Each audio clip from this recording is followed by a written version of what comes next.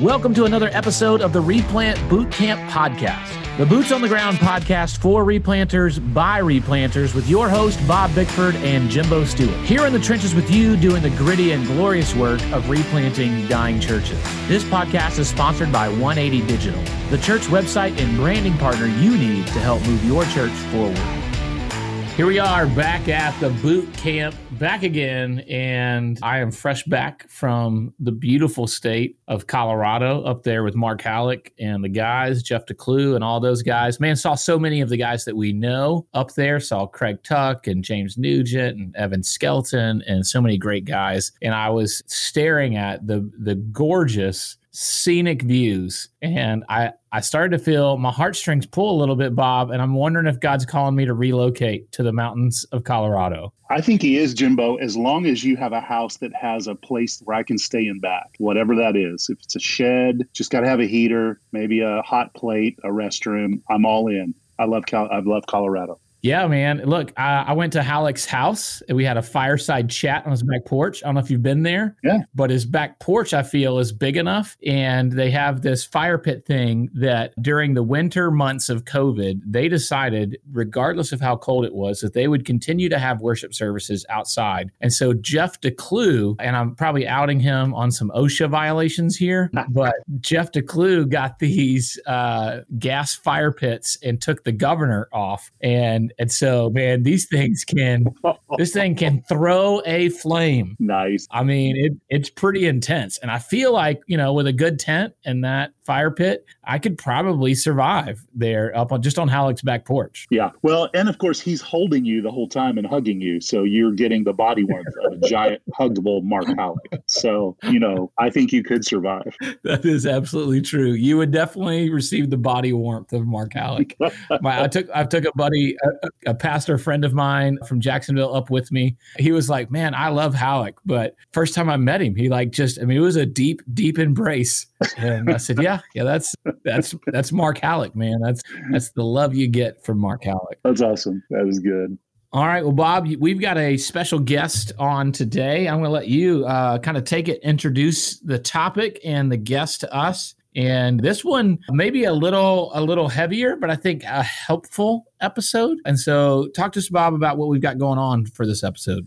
Yeah, Jimbo, last episode we talked about when sheep bite. And it was an episode that was directed on, how do you pastor people who may have a sense of just they're always embroiled in conflict, or there's a struggle there at the church, or the church has a long history of that. And how do you navigate all that? When is it time to go? And, what are some strategies for pastoring people who are difficult to pastor? And so along those lines, we have a guest replanter, revitalizer with us who I've known for some time now. And he recently made a transition, and we had the opportunity to sit down some weeks ago and talk about that transition. And so I thought, you know what? Hey, would you be willing to tell a little bit of your story and come on here and help guys understand how you navigated a challenging situation and then ended up determining, for the better part, for the health of my family, I'm just going to need to transition to a different place. And sometimes that's the reality. Jimbo, just this week, I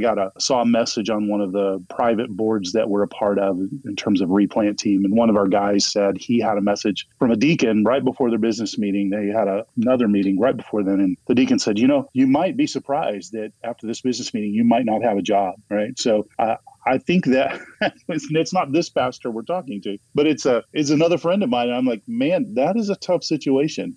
How do you navigate that? So we know that there are a lot of brothers out there who are facing those situations. And so we want to be helpful to them. So in this vein, we've invited this replanter to come on and tell a little bit of his story. We want to stay focused on Jesus and the gospel and the hope that we have in him. But secondly, we also want to acknowledge that sometimes it's difficult and you have to make decisions to transition. I'm thankful to have our guest on, and so we want to welcome you. Tell us just a little bit about your story as you begin to revitalize or replant the church you were called to a couple of years ago. Yeah, well, it's great to be with you guys.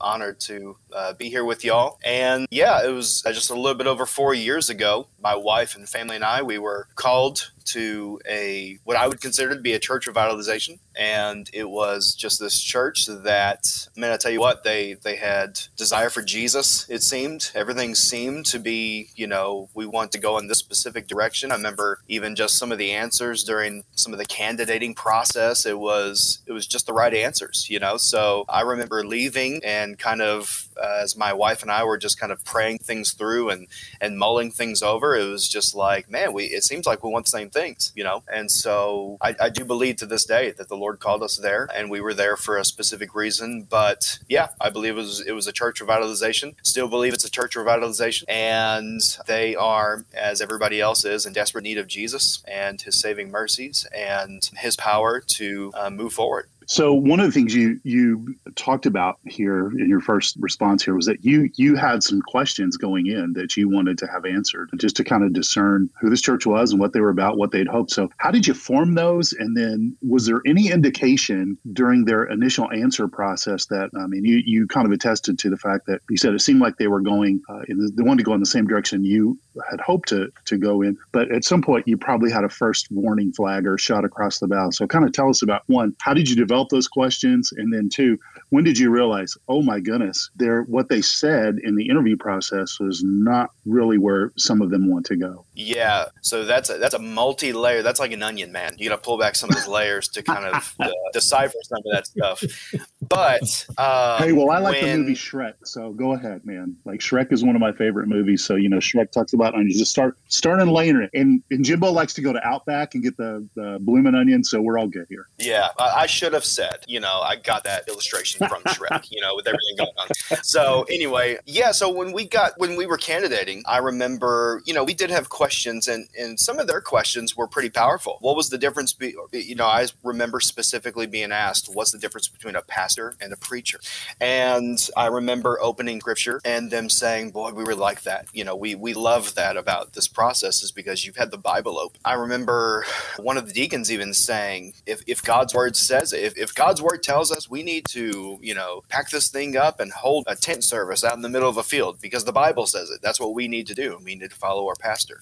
I remember talking about the Baptist Faith and Message. I remember talking about another specific confession they were using, the New Hampshire Confession of Faith. I remember talking about discipleship. I remember talking about reaching neighborhoods. All of the answers were correct. In fact, it was just so obvious to me that it was very clear. They want to go in the same direction I do, and this is where we need to, I think the Lord is calling us here. It was pretty quick, I would say, into the process of actually getting there and having conversations with people that I began to even wonder if they knew what the definitions of some of thof words were.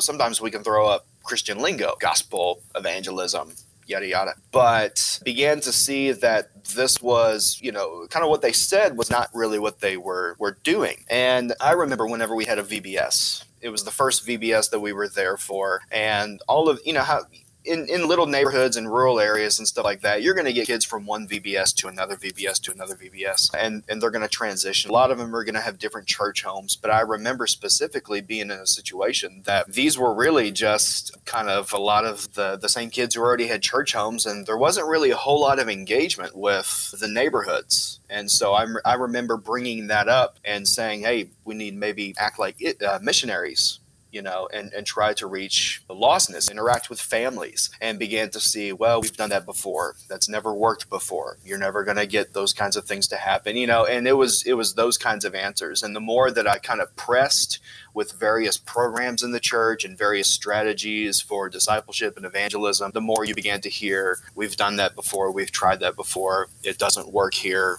move on. I remember even as we were opening things up, and I was pretty open, as open as I think I could have been, about here's some of the changes we need to make to maybe worship service. The church didn't have a scripture reading, so we added a scripture reading. And it was probably 2 to 3 weeks in after I added a scripture reading, we began to hear grumbles. In fact, I had one man even confront me and say, I don't know who you think you are adding all of this scripture to the worship services. But I don't believe... I think what you're doing and what you learned in seminary is good and it's all well, but I don't think that's going to work here. So wait a second. He too much scripture in the service, didn't like the scripture reading. So when when you say changes to the worship service, you don't mean that you started wearing skinny jeans and adding fog smoke and going super contemporary. You didn't throw the hymnals in the dumpster. The contentious point here was adding a scripture reading to the service. And I moved the pastoral prayer to more towards the beginning of the service. Okay. I see how he thought that was heretical. I see that. Yeah. And really the reasoning behind it was he said, basically, once you're done with the first scripture reading, I'm good to go. I'm ready to go by that point. And so I think, and these were just, at least in my own mind, I'm kind of thinking like, man, I'm not like going warp speed here. And another change that we made was, and it was unanimous. Keep in mind, I was voted into the church 99-1. And there was a lot of enthusiasm. There was a lot of celebration. And one of the first things I saw was that they didn't have pew Bibles. It was just red Baptist hymnal all the way across. And so I wanted to maybe say, hey, how do we get God's word in people's hands more, into their ears, into their eyes? So we added we added pew Bibles along with the hymnals there. And then there was even a mild point of contention there. And so I can go back a little bit even to some of the things that happened previous to me arriving at the church. But the one thing I quickly learned was that the church was not on the same page with each other. You really kind of had a divided church there. Number two, I learned quickly that the search committee didn't really represent church as a whole, or what I would say the power players. And number three is that even having us be brought on, I remember there was a point of contention before we even arrived at the single fact that our pay package had been told us one number, but we were actually, the church hadn't actually voted on that. Wow. And so the church had already been upset with the fact that many thought we were being paid too much. One person thought we weren't being paid enough. And it was just it was kind of this communication problem from the get-go. And we continued to be recipients of that communication problem as time. Did you think particularly, and we do hear this is not unusual for a search committee to be saying one thing and then the leaders of the church saying another, and particularly around the salary package. Was that a discovery after you got your first paycheck and had packed up all the boxes and moved into, a home? Or was that on the way in, oh, by the way, we're not paying you as much as we told you we were going to pay you? There were, for the first year, we probably had about a 2-month honeymoon, I would say. Mm-hmm. And through that first year, 3 months in, and most of the staff positions were volunteer, but I had our youth guy confess sin. He confessed to doing marijuana for the past 3 years. And so we had to ask him to step down. There wasn't any. That was just one of the things I pushed for. I really didn't ask anybody's permission. I just kind of let people know what was happening. And he needed to step down from that leadership position. And it was kind of one little thing after another until there was finally a very contentious meeting with church leadership and deacons. And it was in that meeting that I actually found out about a year in that everything had kind of been in disarray, with even how the church was bringing us in. And so it was finally a year in that those cracks and those fault lines began to really kind of show themselves, that maybe the church wasn't as together as what they had kind of contended themselves to be. Fast forward a little bit, you were there for about 3 years or so. Surely there were some good things that happened while you were there, and possibly, the church did come together on a few things. As you look back and kind of reflect on it, tell us some of those good points of your tenure there where you felt like, okay, we had a rocky start, but these are some things that I feel good about and we could celebrate, at the time and then also looking back. Yeah, I do believe that there were many who were very hungry for discipleship, and we were able to have many one-on-ones, many get-togethers, many sit-downs, many sessions of just around my desk or around coffee or something like that to open God's word. In fact, from one discipleship relationship that I had, I began to see this man just flourish at his job in telling others about Jesus. So that was awesome. Began to see people kind of come out of some nominalism, I guess. And even one young woman, she was raised Catholic, and I was able to kind of be the Holy Spirit was the catalyst, but I was able to be the one to baptize her, into Christ, Christ alone, I'll say that. And the church had a wonderful sense of community. And oftentimes you saw that. You saw them rally around things like funerals, and they were really together on many things. One of the things I think that really presented a division was theology. And really just the understanding of discipleship and walking with Jesus. But you could easily set all of that aside, and you would see that, many of them were family, many of them were friends, many of them grew up together, and many of them had a very close sense of unity. And when you begin to open Scripture and see, here are some of the sacrifices that are made, and here are some of the reasoning behind what it means to follow Jesus, you begin to see differences then, and you begin to see more of the spectrum then. And I do know that the church themselves, they were recipients when I got there, probably a few years before that. They were recipients of other groups of church splits. And so the churches that stayed, they would stay in the building, and that group of people would go find a home at this church. And that happened twice. So I know that contention is something that they were very familiar with, and it almost seemed normal in church life to kind of go through many of those difficult things. Very difficult. Yeah. So it seemed like the normal family dance, right? So we always fuss and fight at each other or whatever. And so that is something that can be challenging. So at some point in the not so near past, some things happened perhaps that you began to ask the question, or maybe your wife or you would together begin to say, hey, maybe this is not the place that we should stay. And maybe it would be better for us to transition on. Can you talk about when those things made the turn and how you guys discern that, we've labored as well as we can labor here. The Lord is moving us on. Can you talk about that a little bit in that transition? Yeah.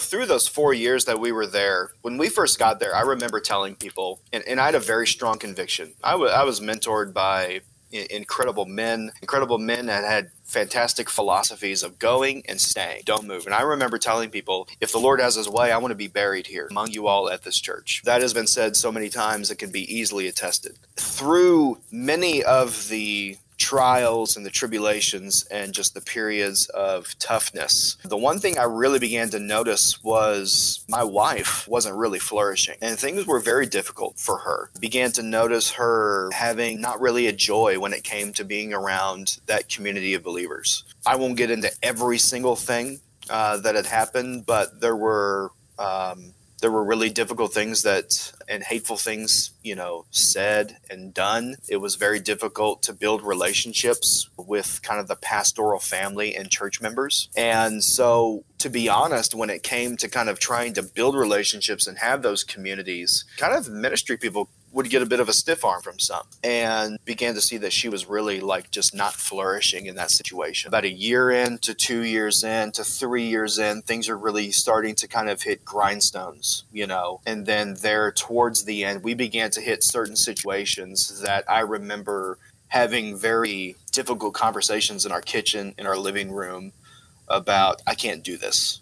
I can't be this way for a long time. I would bring some of these things up with the church leadership, began to make it very clear some of the ways that they were feeling, and it would be chalked up to, well, that's her youth, or that's this, or yeah, we've heard some of those things before, or, some of the hateful things that were said. We realized there was just a pretty thick strain of gossip and other things. And it was getting really, really difficult to just kind of watch her like that. So I began to just seek counsel with many, many people. And one of the first things that was clear after I began to share them specific instances, I can think of three guys right now wondering why I was still there at all. And it was really through those kinds of conversations that we began to truly entertain. Is the Lord doing something here? Are we supposed to be walking away with this?